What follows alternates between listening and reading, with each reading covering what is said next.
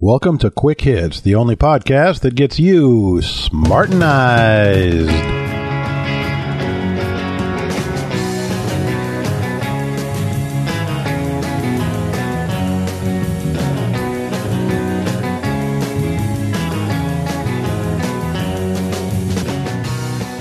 My wife and I are both pack rats, and that's really a bad combination to have two pack rats in the same house for a couple of decades.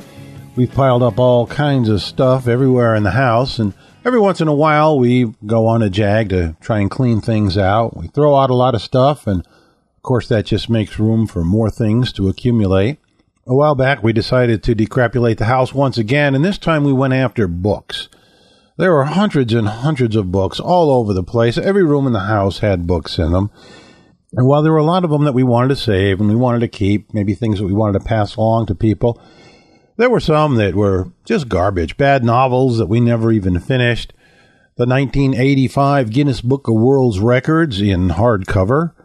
Things like that just aren't worth anything. So we're going through and we're sorting out. We've got a pile of things to keep. We've got a pile of things to throw away. We've got a pile of things to give to friends. We've got a pile of things to give to the library.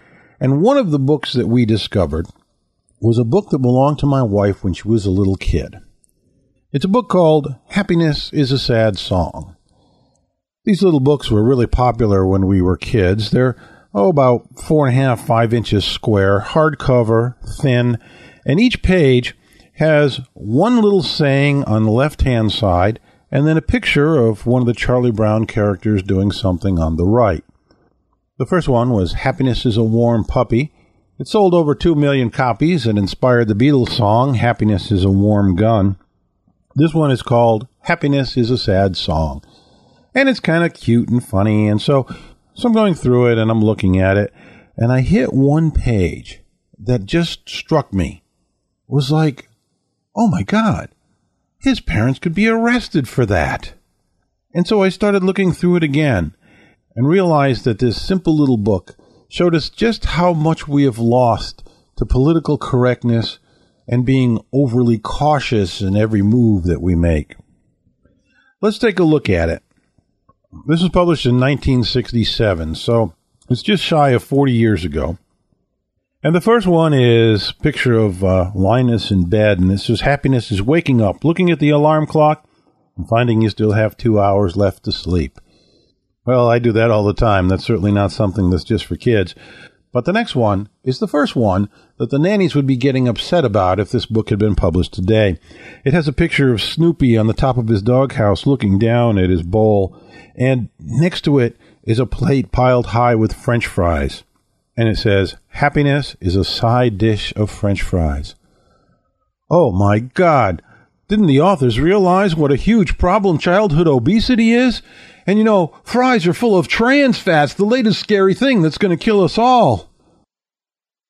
Let's move on. Happiness is a new sweatshirt on a cold Sunday morning. I guess as long as you make sure that it wasn't made by Chinese children. Happiness is winning an argument with your sister. Yeah, like that ever happens. I'm going to skip through some of these. Oh, here's one. Happiness is a big muscle. It's got Linus making a muscle. Boys, of course, always do this when they're growing up, and isn't this a terrible, terrible thing to be putting so much emphasis on physical prowess and physical appearance? Oh, that's just nasty. We shouldn't be doing that. Here's one that looks harmless on the surface. It's got Charlie Brown's little sister, Sally, holding a balloon. It says, Happiness is a circus balloon. But balloons are now verboten, latex ones especially, because once or twice some stupid little kid choked on one, and therefore they're supposed to be forbidden at parties and everywhere else. Now here's one of Snoopy with a little trophy cup in front of him and a smile on his face, and it says, Happiness is being named Best in Show. Oh no, how horrible is that? Because if somebody is named Best in Show, that means somebody else is second best. And somebody else must have come in last. We can't have that at all. It does terrible things to a child's self-esteem, don't you know? Perhaps everybody should get a trophy that says Best in Show. Yes, let's make every Olympics a Special Olympics. There are kids' soccer leagues in Massachusetts that don't keep score so that nobody gets their feelings hurt. And on a similar note, there are parents in Arizona who are complaining about red ink being used for failing grades. They want it to be purple so the kids will feel better. But a group of teachers in Britain are going it one better. They want to do away with the word failure and replace it with delayed success. You don't fail, you have a delayed success. Imagine how well that'll work out in the real world when the kid gets out of school. Hey, how'd the interview go? Did you get the job?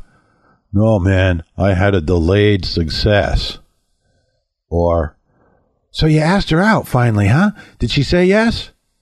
No, I had a delayed success.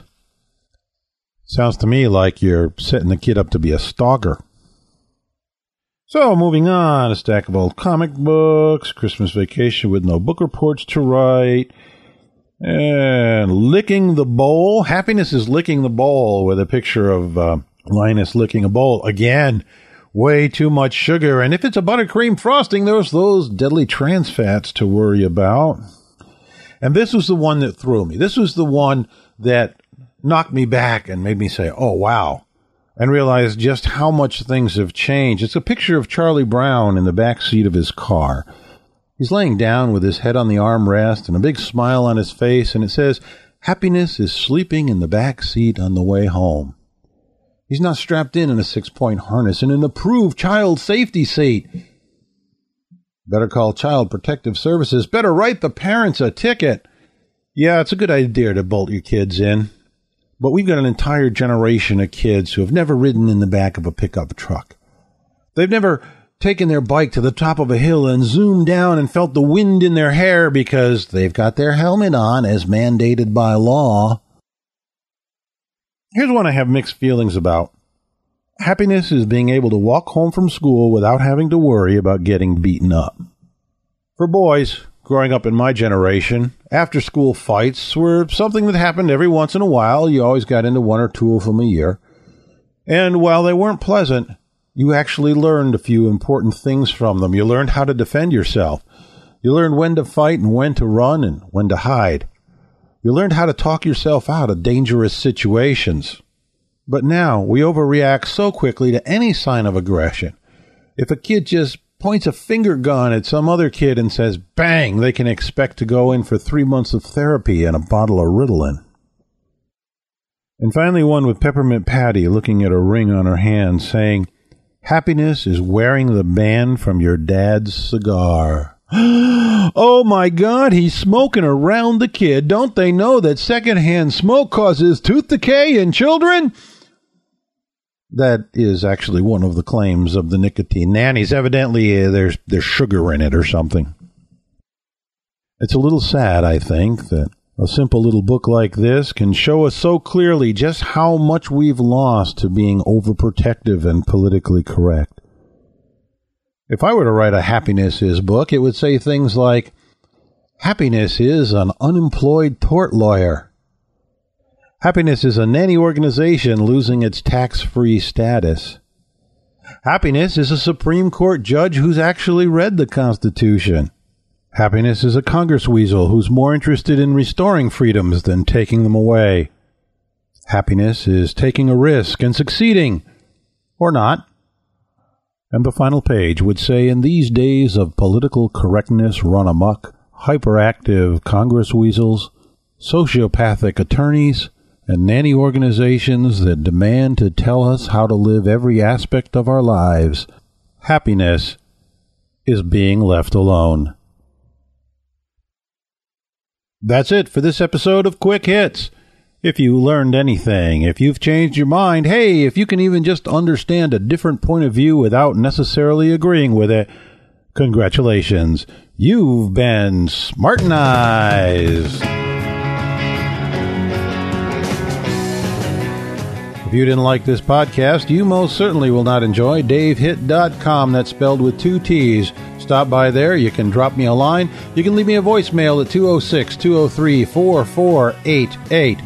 Be sure to vote for Quick Hits at Podcast Alley.